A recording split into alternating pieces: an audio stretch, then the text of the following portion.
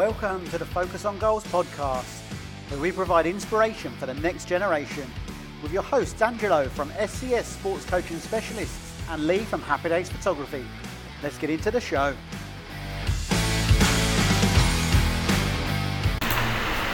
Angelo, how are you, mate?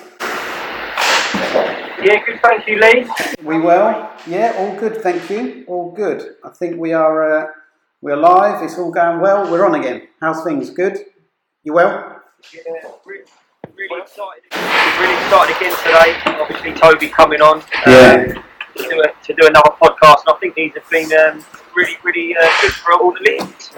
Yeah, we've had some really good feedback, haven't we? You know, and we've said ourselves about how diverse it's become that we didn't expect it to be quite as interesting as it's been, without that sounding wrong. Yeah, I think we've sort of worked on the podcast and gone through lots of different businesses. Obviously, we've had sports personalities on here, and it'll be interesting to sort of hear Toby's story today. Yeah, really good. The weekend, you've been up to much of the weekend? Did you get anything done, or just a lot more of the same? Pretty much the same sort of stuff, really. Obviously, when the weather's nice, it's a lot better. We've gone for different walks, going on our bikes and stuff like that, which is the main thing. Is just having a bit of time with the family. Pretty much probably like yourself. Very much. Yeah, we had to build a bike yesterday afternoon, and then that meant a big bike ride with the kids. You can imagine how that went. So it's all good. So right, let's just get into today. So we've got Toby Freeman. We'll get him in just a second. And Toby is the CEO and founder of the Robin Cancer Trust. And really, we wanted to get him on just to hear his story today about how he formed it, why he formed it, and the guy's an inspiration, to be fair, to a lot of people. So I think that this is going to be really good and really relevant. I expect we're probably going to get a bit deep at times and maybe a bit uncomfortable for a few people watching, because he talked about a lot of things people don't want to discuss. But for me, I think we really need to try and get this message out to people if we can. 100%. So let's bring him in. Hang on a second. We'll press our buttons. Toby Freeman, you're in. How are you? Morning, chap. You well? How are you, mate? You good? Very well, thank you. Sun is shining, family's healthy, happy, so can't complain, definitely. Fantastic, mate. Well, it's good to have you, and we really appreciate you coming on. As you might have heard just then, obviously, with the stuff you do is important, life-changing stuff, isn't it? Yeah, well, we think so. We know the ramifications of what happens if we don't know this information, I suppose, but we'll get into that a bit later. But yeah, some of it's important, some of it is me just talking bollocks, but that'll all make sense later on. I like it. So, what have you been up to at the moment? Obviously, since lockdown. Yes, so I'm actually furloughed at the moment, as a lot of the charity sector is. There's just not a lot going on, so that's in itself run challenges. You know, as you guys, I can tell from the podcast and what you do and what you're up to, I like to keep busy. Yeah. But thankfully, I've got a 2-year-old that keeps me on my toes. My wife's a worker, so she's working a lot, and we've got a baby boy on the way. So, congratulations! She's not strapped like for anything to do. You know, just housework, DIY. Jobs. Yeah. How are you getting on with your lists, lads? Because mine is terrible. I'm rubbish. It's not been too bad. We've carved out time for ourselves in that. My wife works 3 days, so I get a Thursday. It's my day. I can do whatever I want, and usually that's a paintbrush and a hammer. Love that. I mean, my list, when I first started, I was really excited to do it, enthusiastic, and it sort of died off a little bit now. Yeah, mine's been very similar to that. It's not gone great. So, Toby, let's just get into your. Obviously, you're Colchester born and bred, aren't you? You tell us about your childhood and stuff. Yeah, so Withenow, born and bred just outside of Colchester. Been around here all my life. Standard upbringing, really. I've heard some incredible stories on these podcasts. I'm thinking, mine's pretty dull. I have terrible recall as well. My wife always says I can remember a strange fact about the solar system, but I can't remember the day we met. Right. Is that terrible or selective? I don't know. It doesn't do me very.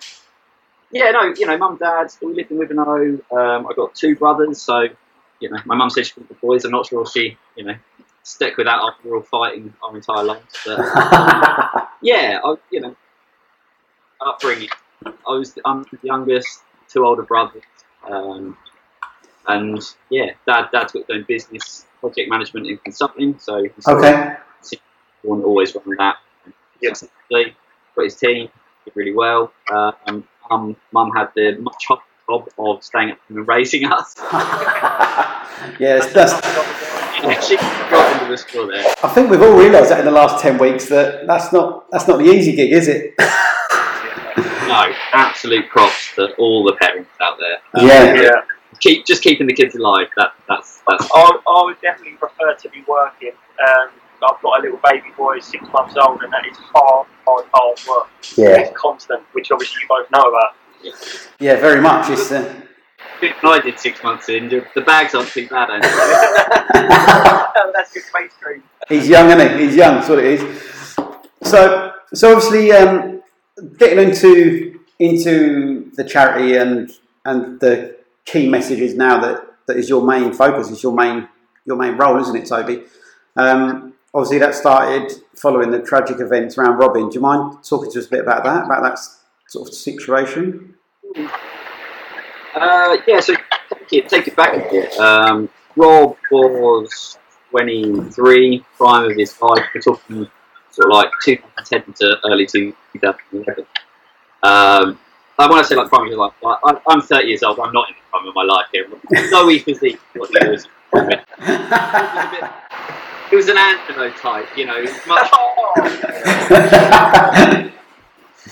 I thought he was going to say Lee there. No, he's far cooler than that. Far cooler and fitter. He was really healthy guy. He always down the gym. Used to run every morning. We used to play football together 2-3 times a week. Brilliant. He had a solid length, but I had Bambi legs. Trying to keep. You're like the brother he brought along.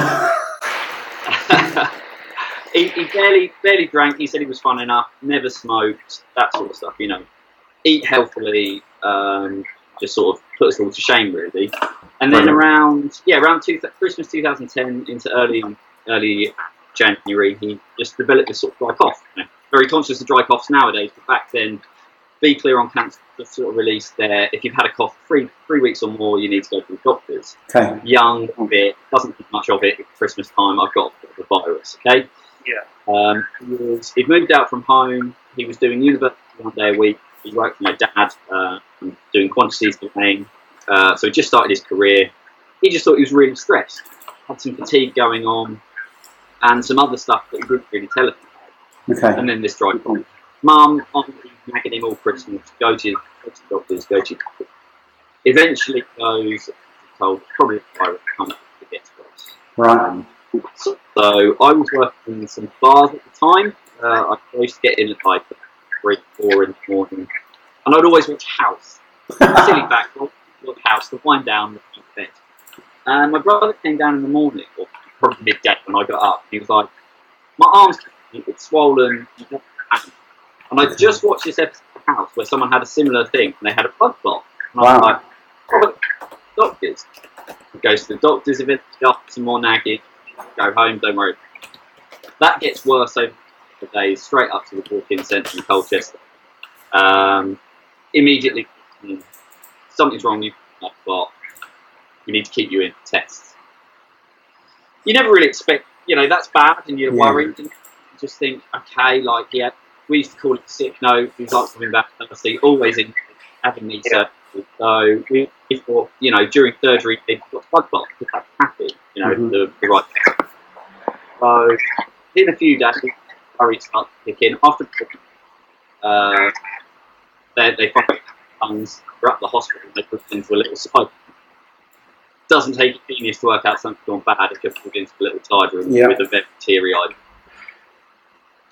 Me, Mum, and Anne sitting there, and they just Rob, you need your sign. Mum knows what that means. She's finding Rob's just staring blankly, and I just asked the question. I was like, "Is that cancer? Is that what that means?" Because that's just all I've never heard. I know what a tumour is, but it's a germ tumour, And they went, yes, and we need to get you into a specialist straight away into treatment because without it, you'll be dead within 2 months. So they told us it was stage 4, obviously the worst stage. We'd never had cancer in the family. We've got diabetes, we've got heart disease. You just don't expect it. You don't see it coming, no rhyme or reason. And yeah, from there we had 2 days, I think, at home. Order a Domino, sit there, shelf shop. 2 days later, you're up at Barts in London, who are the National Film leading specialists, and Bob straight into really hardcore therapy to try and treat this thing. That's sort of where for months. That year's a bit of a blur for me. I was still managing the bar in Colchester, so working ridiculous hours. Rob was going through really hardcore chemotherapy, so he was literally up there for 6 months. Came back a few times in about 2 years. Anyone had a sniffle, a cold, you couldn't go see him because it's kind of, because he had no immune system. Yeah. He was, truly isolated from the rest of us, which obviously in current situations, I think people can mildly empathize with. Very much, yeah. Potentially, life illness gets a lot scary. Thankfully, my parents could be with him as much as possible. My mum stayed up there the whole time because Dad was working up in London, stayed up. Bart's based in a family hospital, they just stayed the entire year. So me and my eldest brother were just sort of at home doing some thing and trying to do as best as we could whilst Rob was doing all this. He ended up having multiple rounds of really aggressive chemotherapy. He needed a bone marrow transplant, which I don't know if you guys know about bone marrow sort of extractions and finding that horrible big needle straight into the hip, that sort of stuff. Luckily, my oldest brother was a 100% match, which is fantastic. Okay. Something that didn't take, so get your sort of hope that come along, and then the troughs of devastating news that doesn't work for everyone. Obviously, for my oldest brother, as much as Rob. And I got to October time. There's so much that happens in that year. I could talk about it all day. But we got to October time. They said we'd looked at everything. We can give you another round of chemotherapy that might extend your life, could kill you because it's so aggressive, or you can take the choice to sort of control as much as you want. And Rob, aged 24 at the time, decided, what, my entire life at this point is out of my control. I would like to stop treatment and go out on my own terms, which I think that's a huge decision. A lot of candidates could relate to that thing because that year is so, everything's out of your control.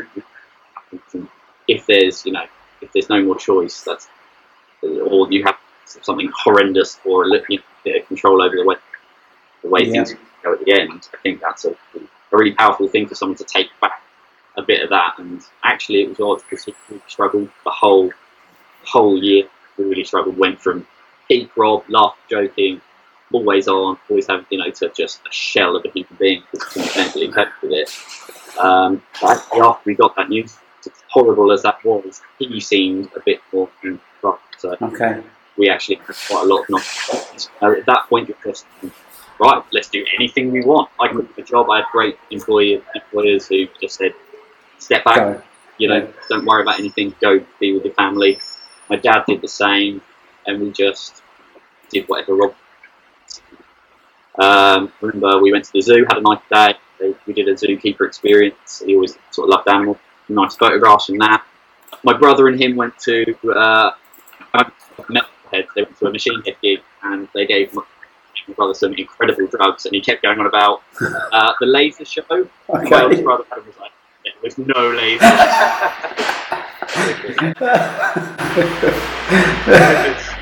It's odd. It's the worst time yet, but you still cling on to those memories and those funny stories. And that's I think is the great thing, isn't it? About it is about having that time with him, and then memories of then funny times that you've got even for all that at the end. Yeah, absolutely. And that's what was It was Rob's last time at the hospital, and they gave us that chance to be able to because my mum had been full-time caregiver for a year, watching her son, go from what he was to dying. Same with my dad, that's just horrible. Someone else taking control of the medication, care, allowed them just to be open parents and open constantly. So I always try and support them as much as possible, tell my story, and talk about grief, cancer and stuff, because we're not the only family going through this, It doesn't take away the pain, does it? It doesn't make it any easier knowing that other people are in there as well. But there's a lot of people who are there to support you through this stuff. So it's a hard hit. Yeah. He passed away December 10th, 2011. We were actually supposed to be going up to Col U. Rob, active lifelong, he called himself. Colchester legends that have been here before. We spent up Layer Road. We celebrated many times with them. Brilliant. But we were supposed to be going up to Col U. We had the whole family there against the box, and we're like, for the day, but we never made it. Rob turned for the worse, and the way we lived half time with that. I think they beat Bury 4-0. Okay. So going up and doing the talks up the Col U lot, it's always really pointless. Make a note to young lads just to mention that story, just to ram it home, because if they're going to be in the first team one day, they need the importance of what they're doing and the impact they can have lives. And hope take on message forward. So So that then, tough times, and I think that there'll be people listening that potentially can relate to similar feelings of loss. Not the story will never be the same, but the similar feelings of loss, of almost helplessness, that sort of thing. But you and your family took that and wanted to turn that into something good and positive, didn't you? Which is where the charity was born. So can you tell us a little bit about that, about how that sort of transition came about? So, obviously, as I said, when we first heard the words germ cell tumour, germ cell cancer, it didn't mean anything to us, didn't know what it meant. And you just spend, and a lot of people can relate to this, you spend hours Googling everything. You're just typing in keywords, trying to find it. At the time, there was just nothing out there. Macmillan Cancer Research UK had maybe half a page and stuff. It didn't give us the answers we wanted, and we found some case studies from 80s, and just there's no information out there about this germ cell cancer. So the more research we did, after Rob passed, just sort of sitting around the table, and we were like, I won't swear, bugger it. Yeah. Good has to come out of this. But you don't want to just create something there's no need for it. So we did our research, we looked into it, we realised that germ cell cancers actually covered sort of testicular and ovarian cancers. So Rob, although he had some mediastinal germ cell tumour, is the size of a grape in between his lung. So incredibly hard to get rid of. The whole point of therapy was to shrink it so they could take really invasive surgery, but it would have taken us longer. Okay. But what we did, it was a testicular cell. So he had a tumour in his chest, but it's actually a lone cell that had never made its way down to his testicle when he was born as a fetus. And that just started growing, exponentially creating a tumour, 23, I don't know why. Right. So the chemotherapy was the same as someone who would have a testicular cancer. It's just harder and late stage. So this tumours can appear anywhere in the body, brain, or testicles, or ovary.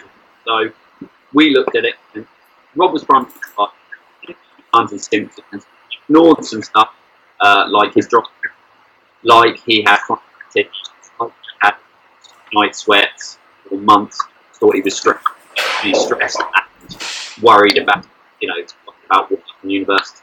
But he was waking up drenched in the night. He just with his cheek sleep in the towel.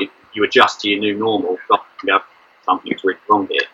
So if someone like Rob was just then we really want other people to be ignoring health signs and symptoms.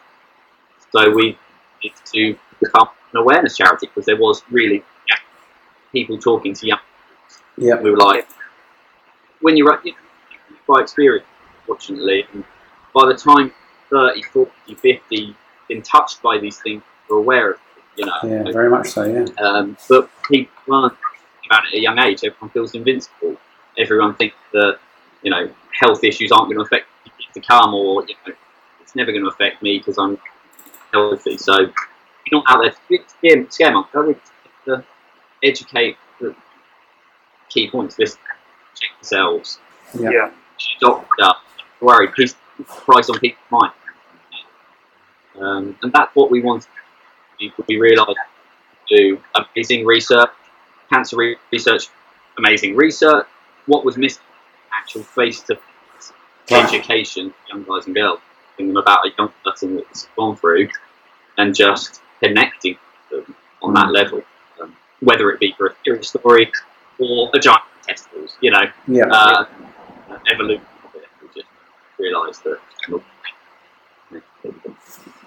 I think that was a really good point of what you just made there about, something's wrong with you. You need to go to the doctors. You need to get checked out, because especially for myself, and I think a lot of males, when it comes to going to the doctors, we always sort of pass it on and say, "Oh, we'll go in a few days." And I think family members and also our other half always say, "No, you need to go to the doctors," because we all think we're a little bit invincible as men. And I feel like what you spoke about so far is making everyone aware and not to be scared to go to the doctor. It's so important to sort of get there as quick as you can. That's absolutely it. So look, the stats on cancer, the germ cell cancer, are incredible. This particular is 98% curable, stage 1. Wow. Yeah. Very 90%. And the stats obviously just plummet the later and the longer you leave it. It's ovarian, 60% of the cases are caught at stage 4. That's atrocious. That means people are going to their doctor, being listened to. Yeah. It's really serious. 98% is unheard of. Like, if you catch it early, it's very curable, very treatable, but obviously plummets and plummets along the leave. And it's an interesting one. Guys and females, the guys and girls, you have to do the two different conversations. Right. Guys, a bit more tact about getting to your doctors and that sort of education. It's okay to talk about this stuff. The female campaigns are more to do with empowerment, because they're better at talking about them. Better at talking in their peer groups about their bodies, and they're not as embarrassed because they're just like, it's really not a thing, it's the body. Guys really hold that taboo about talking about any sort of health, let alone we're the ones who just adjust my knee's killing me or my shoulder hurts, or had headaches all week. You're just like, oh, that's that, because it's not really like I don't want to be a bird.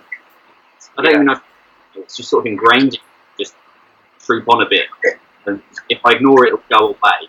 It's the most common thing. So it's about listening to your body, checking yourself every now and then, because all the something particularly overt. And just getting to and just the doctor car mechanic. Well, I think that's the thing, isn't it? It is the case that there's so many, like, especially probably in the football world, Angelo, everything's a level of joke. There's a banter, there's a bit of a laugh, and lads will walk around the changing room with their nuts out, not bothered about it. That's part of the game. But as soon as it comes to actually maybe a real vulnerability of going, "Ooh, I might have a problem here," there still is that stigma almost around it, isn't there? I mean, Toby, what is the biggest sort of, when people are saying why they haven't gone and done it before, what is the biggest reason that people are giving? Is it embarrassment? Is it embarrassment? Is it? It's always embarrassment. Which is such a ridiculous reason, isn't it? Like, it's embarrassment of either going to the doctor and being embarrassed of that process, or embarrassed admitting that something's wrong, because embarrassed for yourself, it's if I ignore it, it's okay until I know it's not okay. That sort of mentality. They're the two.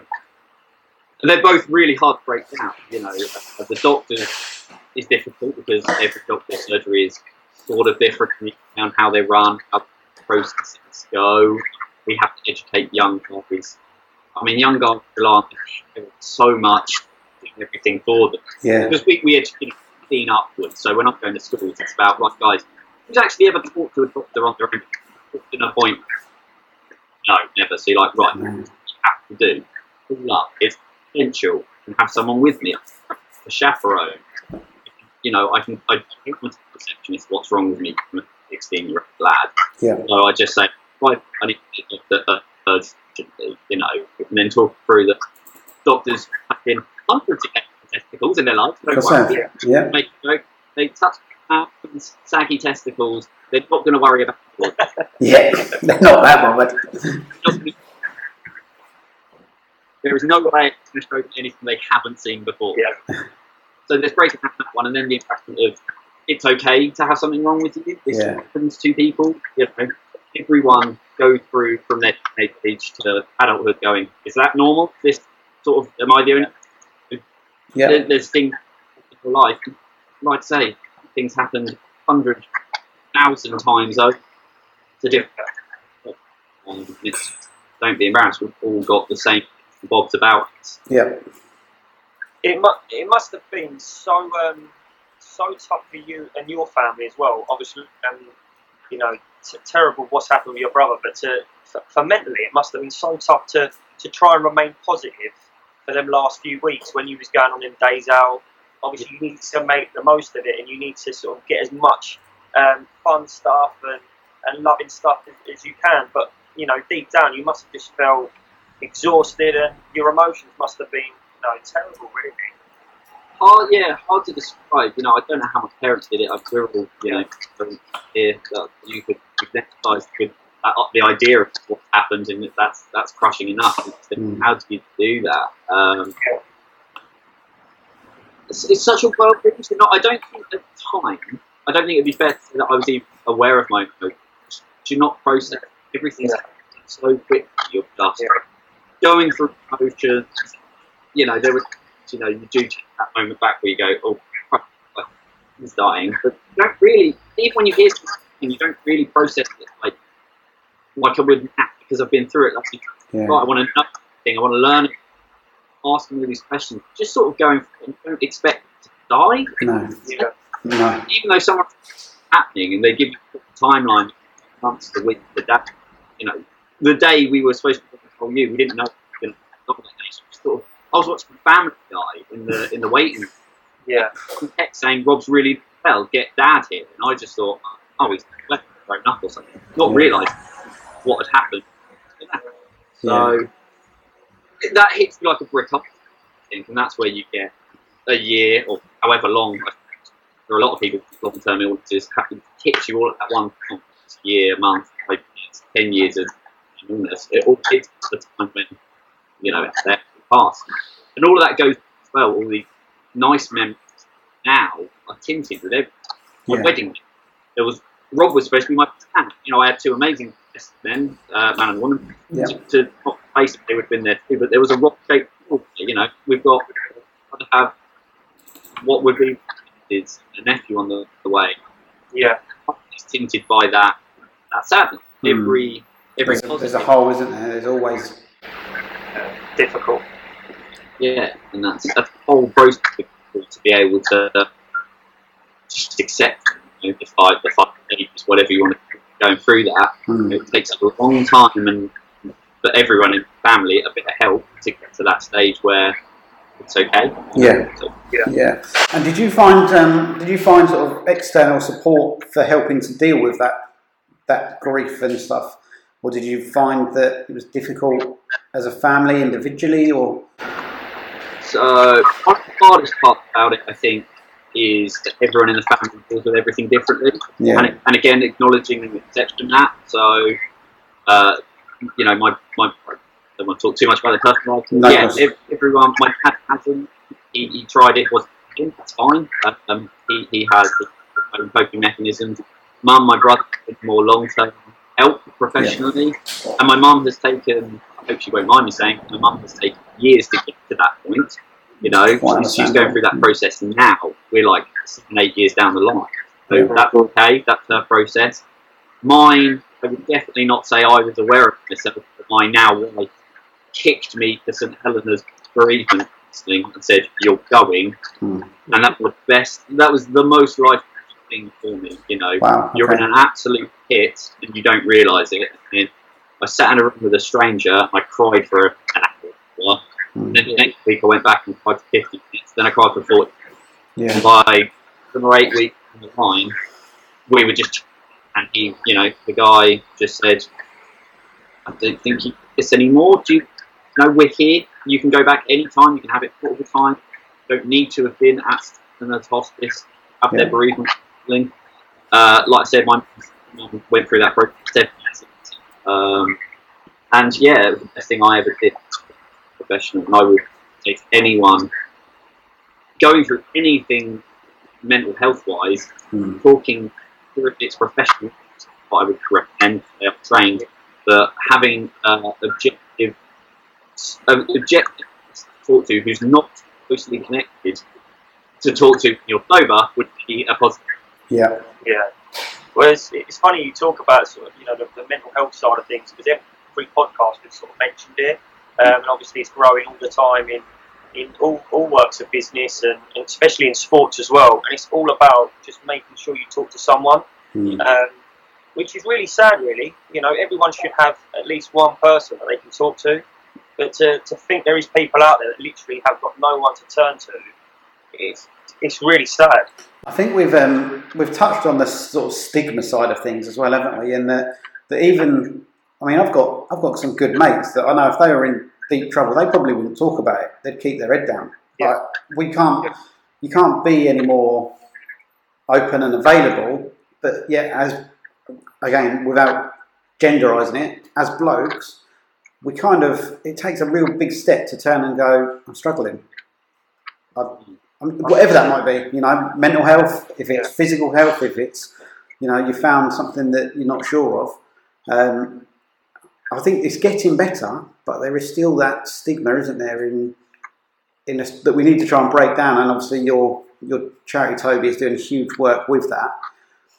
Do you, Toby, do you get to follow up with the charity, the work that you're doing? Do you get to follow up the work you've done? So you'll deliver workshops or you'll work with people, and then do you get feedback for how that's helped them?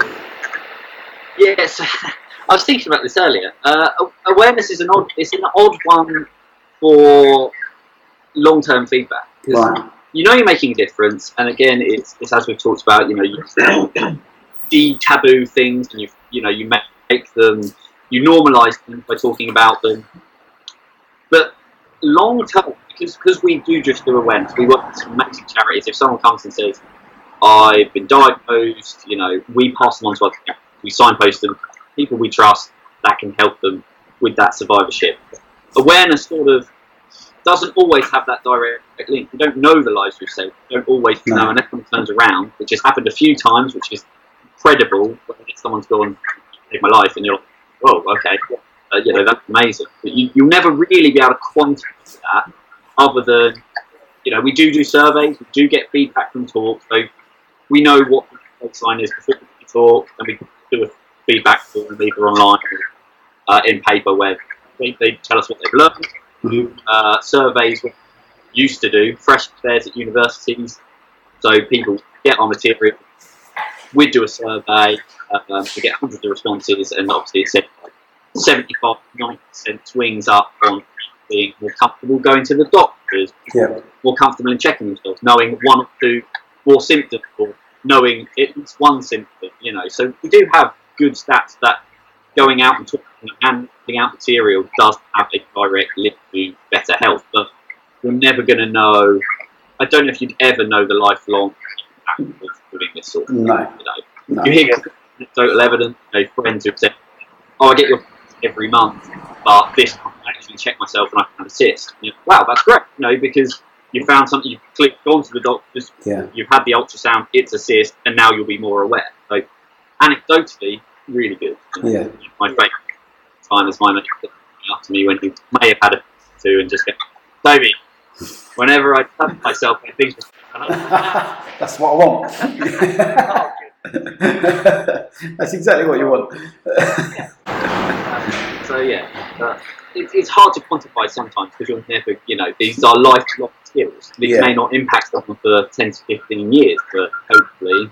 And honestly, I don't care if they remember a example or not, but as long as they've got it in their head. I always think, when I do the school talks, I walk out, giant pair of testicles on my head. It's quite a stark image. But, kid 3 or 4 years long thinks something's wrong. That idiot with the testicles on his head, the guy that came in the school, big look out. well, yeah, I'll check myself, you know. Yeah. Well, whether he comes across our website or another charity, who cares? That's gonna help.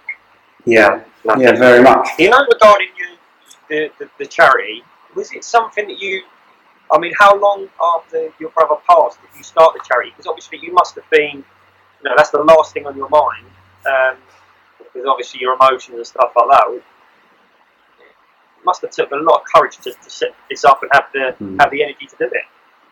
Yeah, so I get asked quite a lot. Similar, we never thought about this when Rob was ill. Like, it was never discussed. Rob never wanted a charity or anything like that. He hated. Very handsome, very good looking. Hated his photos being taken. Hated like being centre of attention. Just wanted to crack on with stuff. It's sort of a family joke that all of this had his name, and he would hate the whole attention. Really? So it came.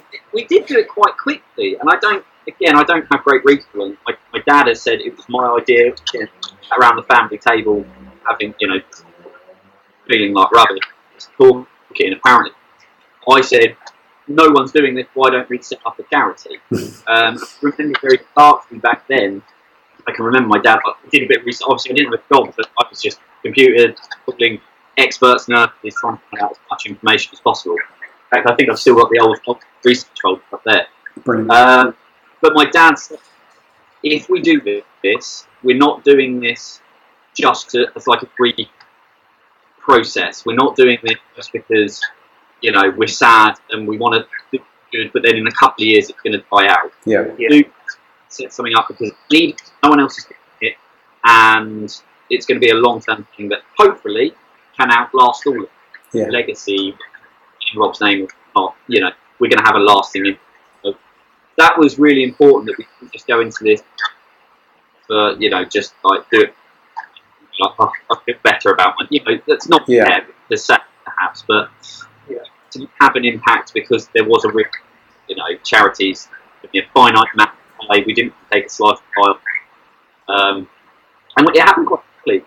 We set up, the idea of it set up in May. We did our first, which was one of the parts I used to set up you have to raise £5,000 to become a charity. The fundraiser there, 6 months, we'll be a charity by the September.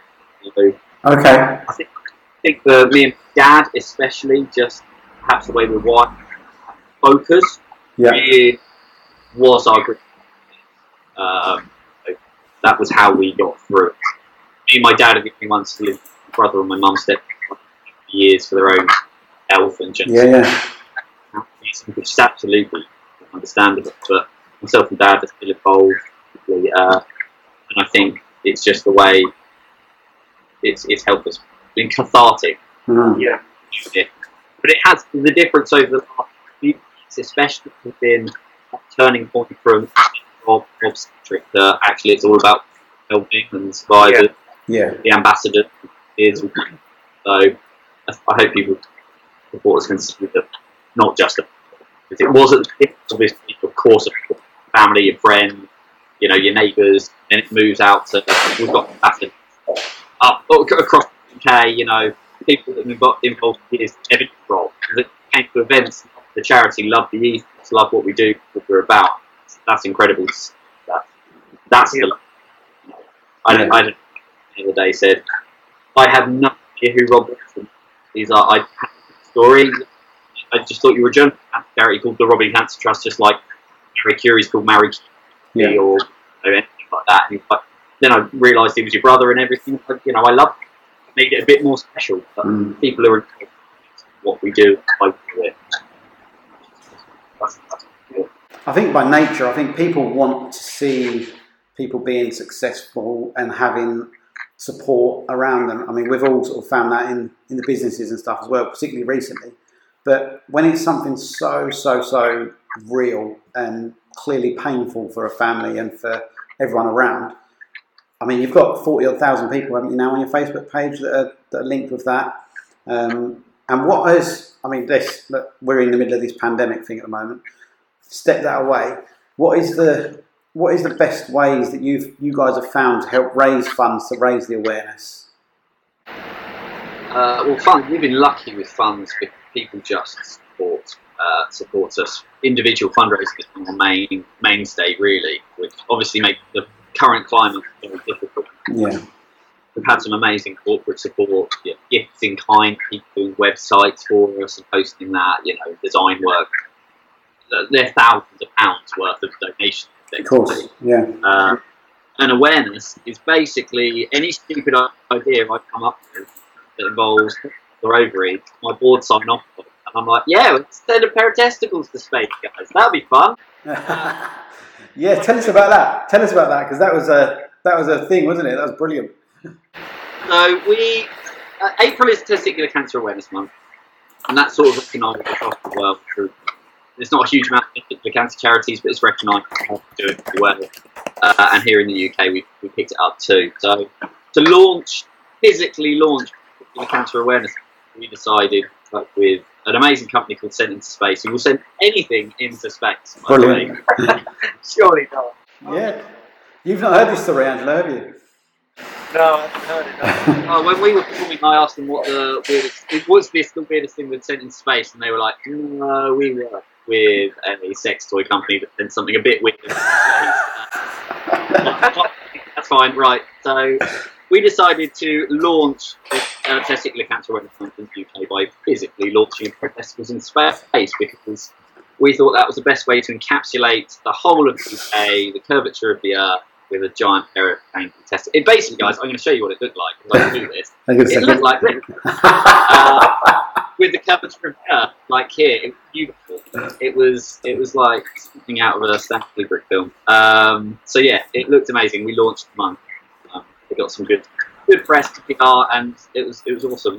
One of our trustees had an interview up in Manchester, and they just mentioned it. He mentioned he was a testicular cancer survivor. They were like, "Oh, testicles in space." I was like, "That's up north," and they so really catchy. Yeah, really catchy. Yeah. And where did you? Because they landed in Colchester, didn't they? No. They didn't. So we got usurped by a space burger that was sent from Sheffield, landed in Colew's training ground. That's right. The PR around that went crazy, but obviously we couldn't.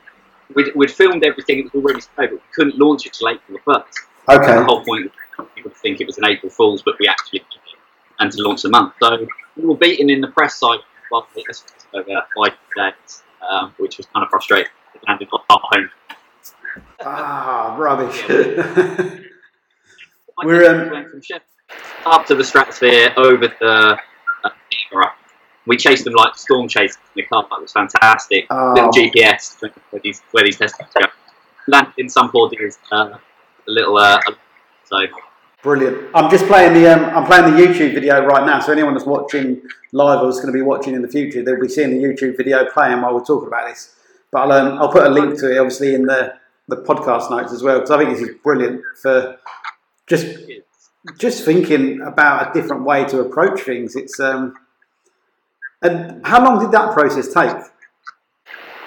I just call people until they say yes and we get them done really quickly. I'm so impatient. I'm very lucky to have a lot of patient people who want to support the charity. So we work with my friend's digital agency called Capture House, and I literally pitched the idea.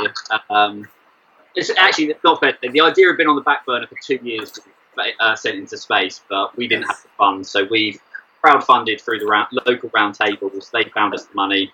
That will happen very quickly. The year I realised it would be done when I literally called Jordan up and said, right, we're sending balls into space. He was like, pick me up at 5, we went to Sheffield, and he filmed the whole thing, and they edited it, and they worked amazingly. They worked overnight for like 3 nights to get everything ready for the first. So, very lucky. Toby, how do your events work? Sort of, so you're all over the country, did you say? Regional, I'd say. Okay. East Anglia into London is sort of what I'd call on an area. Yeah, and have you got sort of events planned for the rest of the year, or is it just pretty much that you come up with the next idea and then you go for it? So we try and do at least one big video a year. Testicular awareness. This year, as with every this year's just been what is going to come this year. I don't know. And this is a big thing for the charity. the whole point has been on the ground, in front of people. You know, we've reached 175,000 people with information like that. Volunteers standing in a field, handing out cards, signs and symptoms of ovarian cancer. You know, big festivals, Reading Festival, Leeds, Latitude, V-Fest, Freshers Fest, 7 universities we go to in the region. Yeah. And that's all up in the air. So, you know, we're grateful, we're very strong online. This might be, and we're going to have to address this when, you know, as we start coming out, you know, probably this time. With the charity, it might have to be a digital approach. Mm-hmm. We've prided ourselves on being those people that turn up to, whether it's Village Fete, you know, going and saying thank you to your local WI Reading Festival, reaching 50,000 people. We're there and we're doing it. That personal touch is massive, I think. I really do believe that as well. You know, you can do videos, it's the same with my sort of work. You know, having that personal touch is massive, and it shows your efforts and energies. And obviously with yourself, the main thing that I can see through you is your positivity and your passion for it. So I totally agree with that. Face to face is going to be really, really hard to, you know, we're humans, we connect via, you know, all those subtle signs, emotion. Video's great, but you're not as emotive, you know, not looking in the eye, you know, sitting there on your computer in bed, you know, it's just a different world. We're going to have to adjust. I don't know what that looks like, you know. You can always tell the human element of it. The digital side will allow greater numbers because, you know, we have reached 12 million online. If we keep pushing that, I'm sure we can reach further and further. But nothing will ever replace, you know, face to face. So the whole sector, all of our business, you know, we're going to have to adjust and adapt to that. And whether it's like that permanently, I don't know. Whether it's like that for a couple of years or a few months, but we've got ideas. You know, awareness talks to be done via Zoom. You can 300 people in a Zoom call listening to me wave testicles around and talking about ovarian cancer and telling a story. You know, we are lucky. Again, we work with great people that can help us with all the design stuff, all the things we need to do to get our messaging out there. So Hopefully, I mean, look, none of us know what's going to happen, do we? But I think all of the businesses, the charity that all three of us are in, we need to be out again. We need some sort of normality back that we can spend that time with people, and we're not alone. You know, the whole nation kind of needs that, and hopefully if it all does what it's got to do, we'll be able to get back to some sort of normality and get out and start doing the stuff. So Toby, obviously before this Corona stuff, what's the biggest sort of struggles in that you've found with the charity, with running the charity? What's been hard? Personally, being a lone worker on my own, trying, you know, the bane of the trying to do everything. To do everything. It's the parallels. Charities are literally no different to businesses. We just have slightly different governance. So it's the same thing, trying to do everything at once, whilst trying to still doing the right thing, right? Because you've got one reference point, and that's your own experience, your own knowledge. I'm grateful for like master sessions I've got with local friends who are local business owners, little board of small charity CEOs. We chat, we're all in the same sector, we talk, running past each other, next practice. It's really important because it's so easy to have, you know, with one reference, it's hard to be objective. You're doing the right thing. And also, are you wasting a bit of energy trying something that someone else has already tried? Everyone's in the same boat, that someone's always right. It's very hard to be ground free in the world we live in. We look at it and different protocols and see people have probably already done things are already thinking. So that loneliness in your own head and just juggling everything is really. I've got a great board of trustees who sit above me, pecking order. They deal with the governance. But then it's just volunteers who are amazing. The volunteers we have our in the field rather than admin, marketing, or fundraising. It's fun. I just call myself sort of like a jack of all, master of none. I think we all do that. Yeah. Did you say you have now 40,000 members of the trust? Is that correct? Followers on social. Followers, yeah. Okay, so that must have been a really proud moment for yourself, because starting up at sort of on your own with your family, you probably never thought you'd ever get to, get out to reach that many people. Absolutely. And when you see the shares, you see the likes, you see the comments, you're like, it's odd, because you always, it's important, you know what you're doing, but it's you. You put something out, you create a little graphic, you put something, and we had one last April, Testing Cancer Awareness Month. Got shared 20,000 times, reached 6 million people that month. Wow. Really? Goodness. That was weird. I did that in my boxes at my table. One-handed. I'm just finishing this up. I'll post it tomorrow morning, and it just went everywhere. Wow. It's just 600 comments, just people tagging their mates and nice things about people saying this is so important. Check yourself. My son was diagnosed, my daughter was diagnosed with cancer, and it's just amazing when you see that in. And that's the beauty of the world we live in. You can be connected to anyone at any point instantaneously. Yeah. You don't always lose the human element via social. There is that. Yeah, I think that it can bring people together even more so, kind of, because it's paths that wouldn't normally cross. I think there's a huge amount of, when people see stuff on social, it's almost safe to tag each other and make a comment on it. When you wouldn't necessarily come across them people, it's not. I mean, we've had chats on here about the negative of social media, being everyone following the Instagram life and wanting to chase the dream and all the other stuff. But I think in this situation, it's so relevant that you can make it accessible for people to have the information and have somewhere to reach out to. Yeah, and this happens online and in person. It's the one thing. So we do volunteer prep with anyone that's going to help us. Me or the trustees or an ambassador will tell them. One of the things we always say is you'll get people telling their story.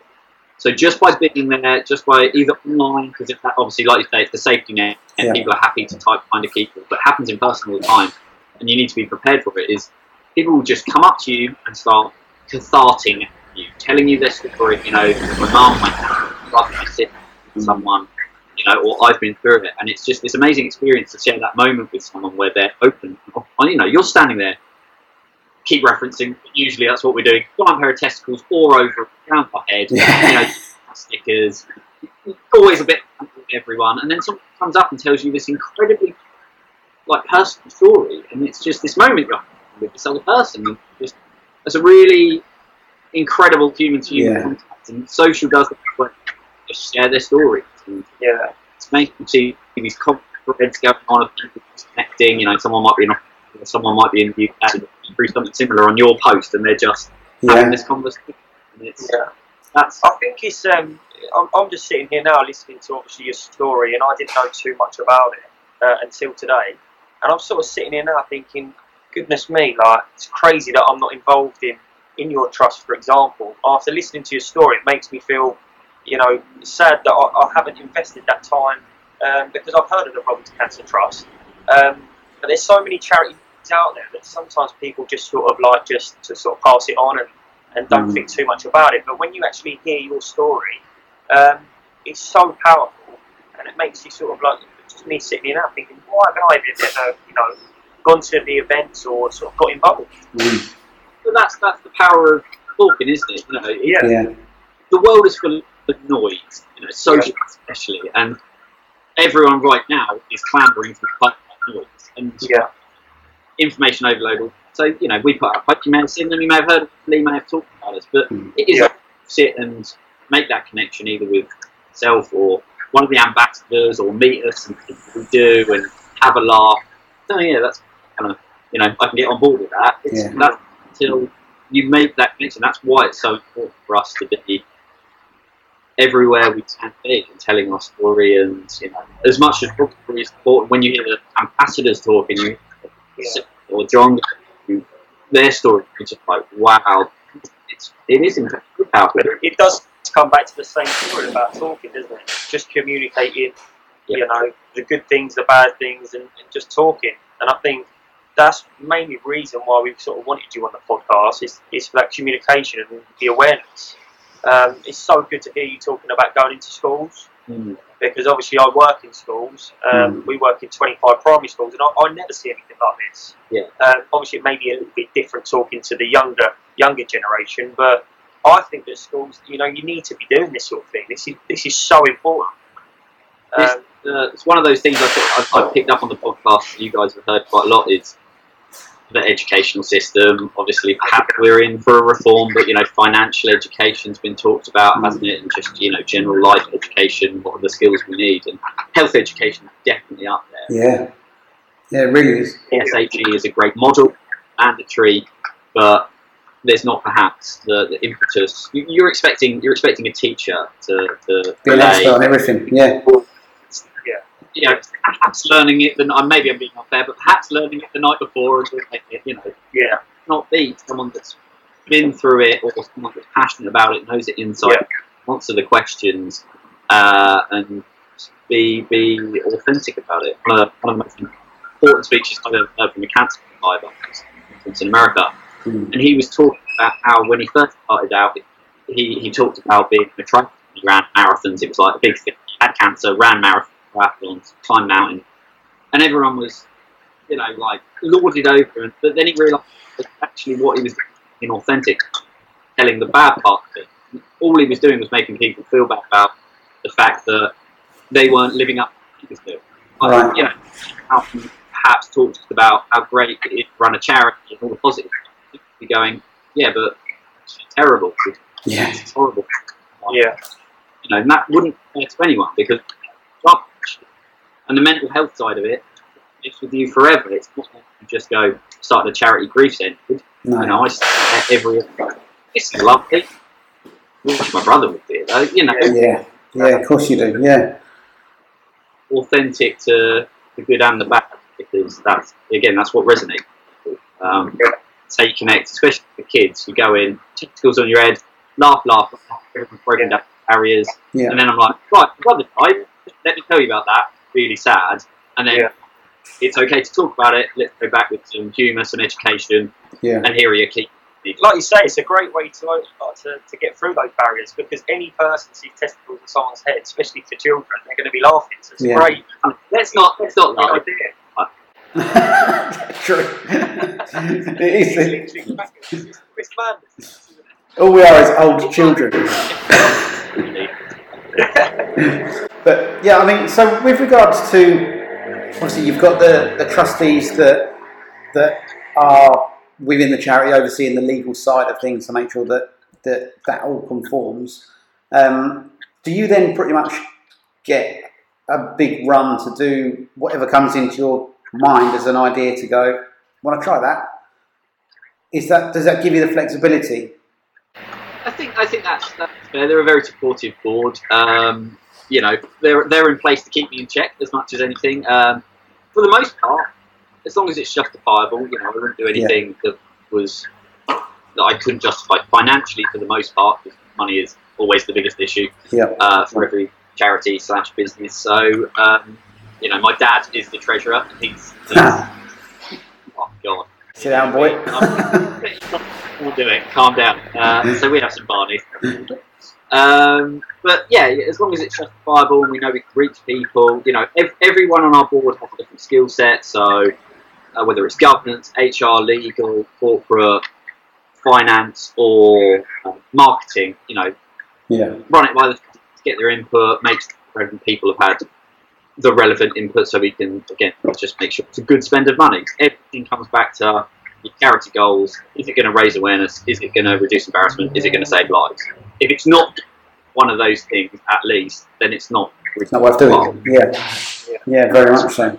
What's sort of your next steps now with the Rotherham Cancer Trust? What's your projects you've got coming over the next year or 2 years? So again, everyone will understand it. We're at the pivot point.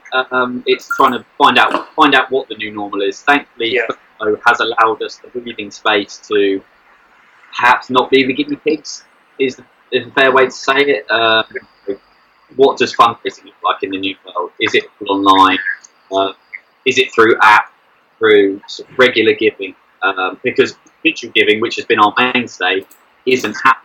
Like us, along with charity Headway and Culture, the chosen charity is the half marathon. That hasn't happened. We're still going to receive some funds, but it's taken a huge chunk out. We lost £10,000 from one event that would have happened in May. That just didn't happen. So we didn't have £10,000 anymore. Wow. Yeah, it's literally the unknown, isn't it? It's strange. So for us, it will be digitally led. We can't, until there is a new world order, whatever that looks like on social distancing, whether events come back, what the sector looks like, whether there's grant funding out there for people who aren't, COVID-led charities. We're going to have to look at a really streamlined, very sort of digital look at the charity. Thankfully, I'm the only member of staff, so worry about other people's livelihood. Mine on the line with a baby boy coming. That's fun. So I think we'll be looking at digital ambassadors, digital awareness campaigns, webinars. Like I said, companies, whether they're working or not, we can still work to reach their 15, 50, 500 employees. Schools, we can still work with secondary schools. Cool. If all the kids are having to chime into certain things, we can do a PHSE. I can do online. So there's still scope for us to do it, and we're small, agile, and very motivated. So I think we'll find our way in. Well, it's going to be a lot of collaboration. There's going to be a lot of charities having to work very closely together because everyone's going to be in the same boat. Yeah. Do you do primary schools? Or is it secondaries? We do secondaries. Primary is a bit young for us. My auntie is a retired teacher, and she, for the last 2 years, she's fantastic. She has been working with specific schools, working rather than big sort of assembly. So 500 kids, I'll go out and them for 20 to 40. She's working on a workshop program, so year 7, doing a whole hour actual lesson plan. She's in there delivering it, so she delivered that to thousands of kids over the last couple of years. So that's something we can take to a digitally led approach to that. So excellent. And do you have things set up for regular giving? We talk about the noise, and we talk about, I don't think I've ever seen so many adverts asking me to adopt a panda on telly while we've been off. But there's all of these things that we all see saying about the £3 a month, £3 a month. Do you have anything set up like that for the Robbing Cancer Trust? We can go Robbing Cancer Trust robbingcancertrust.org/donate. That's all there. For the most part, it will tell you what your funds would go towards, like whether it's reach a certain amount of people online, prosthetics or fun events, talks. So people can see the impact there. Things, there's an app, Sustainably. PLY. We're on. You can just sign up. Basically, it just ramps up to a certain amount. You spend £9.87, the 13p comes to the Robbing Cancer Trust automatically. You won't miss it, and you can set a limit on that. So if you want to do £5 a month, as soon as it gets to my total, it's just a great. Wow, that's a great way to do it. Charity now that easy donate. It's fantastic. I'm a massive fan. They've just launched the app. I've just downloaded it before the week came on. Tell us again, what's that called, Toby? Just because I don't know if that signal dropped a bit then. What's it called? Sustainably. Okay. It's called Sustainably. Branding, yes. Find it on Google. I'll put a link in on that as well. Yeah, the signal went a little bit again, didn't it? Yeah. So basically, just the idea on that then is that when people spend stuff, if they can then have the option to just round it up to a certain amount, and that comes straight through to you guys. Wow, that's brilliant, isn't it? Surely that's... And it's just removing hurdles at every point. That's the beauty of it. And can you... Innovation... Go on. I was just saying there's innovation all across the sector, and, trying times create interesting solutions, I think. So. And are you able to link with the likes of Costa Coffees and that sorts of thing to support that? Or is it like the local franchise businesses, the McDonald's and stuff? So that happens automatically. It goes, you basically, through open banking, you just give it access, and it does it automatically. So you buy something from Amazon, and it will just automatically take the money, ping it over to us when it reaches a 5 or a 1 or a 10 or a 20, whatever it be. Right. Literally, it's really interesting. Wow, that's certainly a big thing to start pushing through, isn't it? Yeah. So obviously going just away a little bit from... Are you right on time, Toby? Probably a little bit longer. I've got nothing but time, buddy. Time is all I have. Look, coming away from the Robbing Cancer Trust, just a little bit about yourself. Now, I imagine that going through this whole process, you've learned a whole lot about yourself, and the plan has changed from maybe when you left college or whatever you were going to do at that point. You're obviously now doing a lot of public speaking and stuff. Tell us a little bit about your own progression and goals that you're looking to do. Yeah, so there comes a tipping point, I think, where you realise there's some stuff in here that might be useful to other people. It comes with age, perhaps, you know, the parenthood scenario. You wanna just pass a bit of that on. I've always been quite lucky. I found myself in some scenarios where, obviously, public speaking was terrible at it at first. I think you read the website where I tell you. Yeah, very much. My first one was at a local inner wheel club, and some ladies my granddad knew, I think, and my mum knew, and they were all staring at me, and I was just like this emotional wreck, crying, telling the story of my brother dying, which was incredibly cool. And they were all very lovely, gave me a hug, and you know, and then like last year, even in touch conference, compared the whole thing, like the businesses, they supported the charity, really cool, and I talked to thousands of people in my time now. I will say, if you can do a talk to teenagers that really don't care who you are, a pair of testicles around your head, you're probably okay. So yeah, you know, done workshops, social media. I've helped out other charities doing usually around branding, marketing, social media is what I'm passionate about, and just trying to help them out. And just, as you guys, I know you're very passionate about, just giving back. It's nice to be nice. I don't know where this is going to take me. I found the time during to just build a little personal brand website. Yeah, just you've got that on. About myself, about the trust, campaigns I've helped create and ran, my advocacy work for young adult cancer, talking about grief, which I'm very passionate about. Don't talk about death, and you know, support hospice. And, always do podcasts that are nice to reach new audiences. Guys, absolute pleasure. Just looking to do a bit more of that really, while not doing a whole lot of anything else. Stuff that we can do, 5 or 6 times. So when I'm like, I'm happy to help.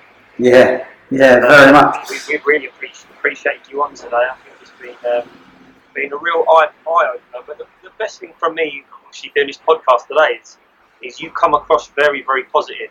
And obviously this is tragic what's happened to your brother, but for someone like yourself to be positive, it makes everyone else think, goodness, you know, positivity for me is so infectious. So great story, and I really appreciate how honest you've been, mate. I really do. We do need to go over one little quick thing, Toby. So with you, obviously, don't worry, there's nothing bad coming. But for me, you're probably one of the most humble guys that we've come across, or that I know. Talk to me about the BCA letters after your name. I don't even know if Angela's noticed. So the BCA? Yeah. So obviously that was the British Citizenship Award that you got in 2018, wasn't it? Oh, yeah. Yeah, I did see that next to his name. Yeah. So, yeah. Oh, it's because it's super cringe, but I'm really proud of it. So you should be. So you should be. Talking about it.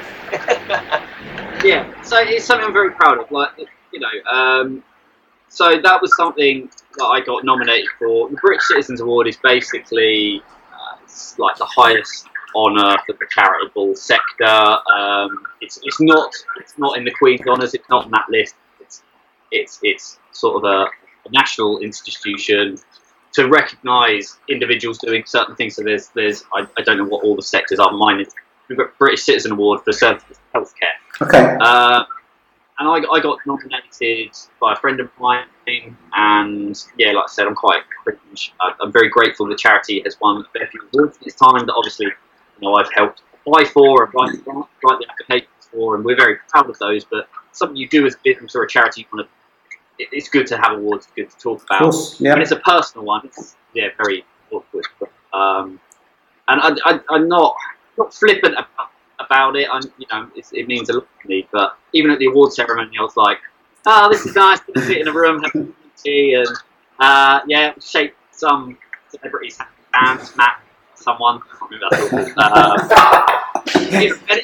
You're sitting there the whole time, and these genuinely amazing people are there with you, and you're like talking their stories, and you're like, "I don't belong here at all." There's people who've been used to help build schools across the world. People who have just selflessly volunteered at their local store for 60 years, and just wow, this is awesome. And Eddie, it was just really nice. And afterwards, they, the whole day sort of occupied this open bus tour. Okay. 2 Street, but it was chocker with traffic, so we just spent 40 minutes going down the 2 Street. The last going, so the ceremony was really rushed. It was nice, but afterwards they sent over basically the application, and just reading how much effort had gone into the application was huge, and then the incredibly humbling words that friends and ambassadors and people that the charity had said was just really, I don't know, a bit of realisation to the effect that you have had, isn't it? There's only been genuinely 3 times where I've stepped back and realised what we've done as a trust. You're just always going forward. What's the next project? What's next? That was one of them. That was amazing. Standing at the first festival we went to, Jay-Z was playing, and a good friend of mine, Rob as well, volunteering. We stood there with 35,000 people over 2 days, and we're watching Jay-Z, and he turned to me and went, "You're taking this in and realising this." And I was like, "Yeah."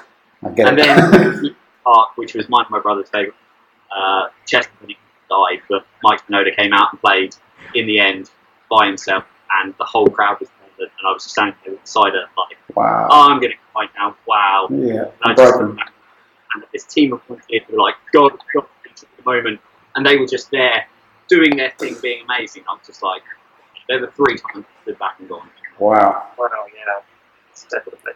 And I think that's really important to be able to do that. There's no ego there. You're doing this for a good reason. You're doing everything you're doing, and that award ceremony. Just imagine how proud Robin would have been seeing that. He would. I'm sure he would. He'd have had you. Yeah, of course he would. Rightly so as well. Yeah, but. Up there, Toby. Don't trip. But yeah, I think he would have. Of course he would have, and I'm sure your parents and everybody else involved. Them moments they're not the reason you do it, but they do help to, on the tough times like now when we're furloughed, we've got everything going on, but actually the difference that's being made, and I think we've spoken about this, Angelo, haven't we, to a few of the other guys that are doing their work out in their own countries as well, aren't they, where they're building houses, and it's just... Yeah. I think the Lamano story, wasn't it? Yeah. Crazy. Yeah, I mean, he was telling us the same thing, wasn't he? He was very much said, look, when he goes back to his country in the Congo, he's like a celebrity, but he just doesn't understand it, doesn't get it.